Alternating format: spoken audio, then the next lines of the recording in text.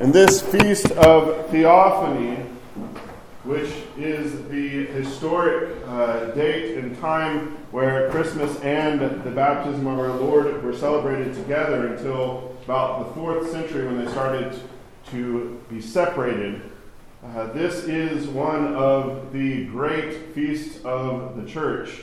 There are, of course, we kind of keep track by saying there's 12 great feasts, but the Feast of our Lord, this is one that particularly has a great devotion and antiquity, and, of course, holy water, right? Who doesn't love to get splashed in the face with holy water?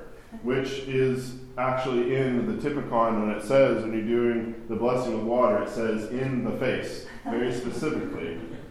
So, in getting splashed in the face with water, there is, besides a kind of like surprise and startle, it is a great reminder, as we heard at least a few times in the canon, of our own baptism. We are sealed. We put on Christ. We are sealed. We are washed. The sin within us, as some of our hymnody calls the noetic pharaoh, as in the spiritual devils, basically, are drowned in the waters of baptism. What Christ has done, and you can see it here in this particular icon and certain icons, you have not only the surmounting or overcoming of, say, little local deities, demons, as it were, but we have in putting on Christ a new life. There's one particular hymn that jumped out at me in the 9th ode of the canon. Let us, the faithful, keep ourselves through grace in our baptismal seal. For as in former times the Hebrews fled destruction by marking the doorpost with blood, so the divine washing and regeneration will also be an exodus for us. Passing through it, we will see the light of the Trinity, which never sets. I say pretty often that the feasts, especially of our Lord and of the Theotokos, are like taking up a diamond and looking at different facets, where you can still see some of the other facets or how they all reflect within as you're looking into the diamond. So we hear, and it's in our hymnody, it's in some of the melodies around this time, echoes, of course, of Holy Week.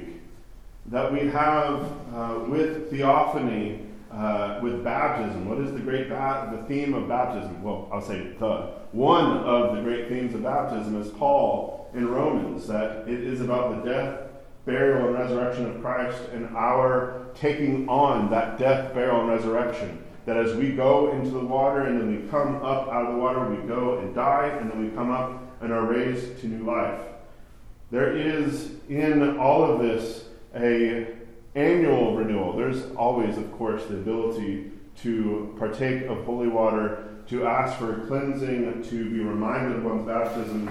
But in this annual commemoration, we are in the midst, as I've been talking about them, the Feast of Illumination.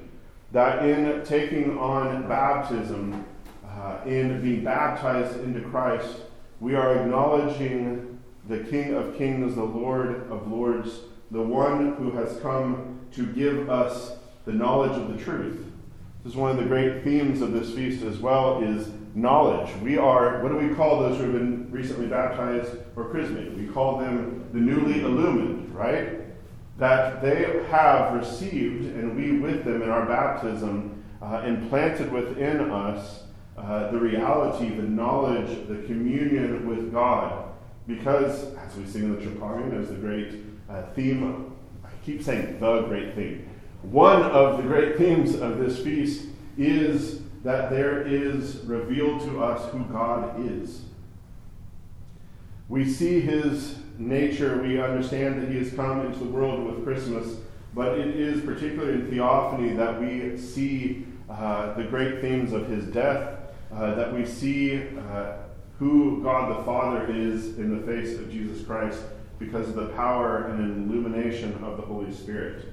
So as we continue the celebration of this Feast of Theophany, as God will visit us and the blessing of our homes with the sprinkling of the Jordan water and a renewal and cleansing of our, not only our minds in a new year, but also our hearts, so that we can remember, of course, to give glory, honor, and worship to the one true God who has revealed himself in Jesus Christ, that we have saving knowledge, that we've been saved from the effects of the demonic, but especially the deceit of the demonic. This is one of the great themes of the Fathers, especially St. Athanasius the Great, that Christ in coming gave us knowledge, true knowledge of who God is.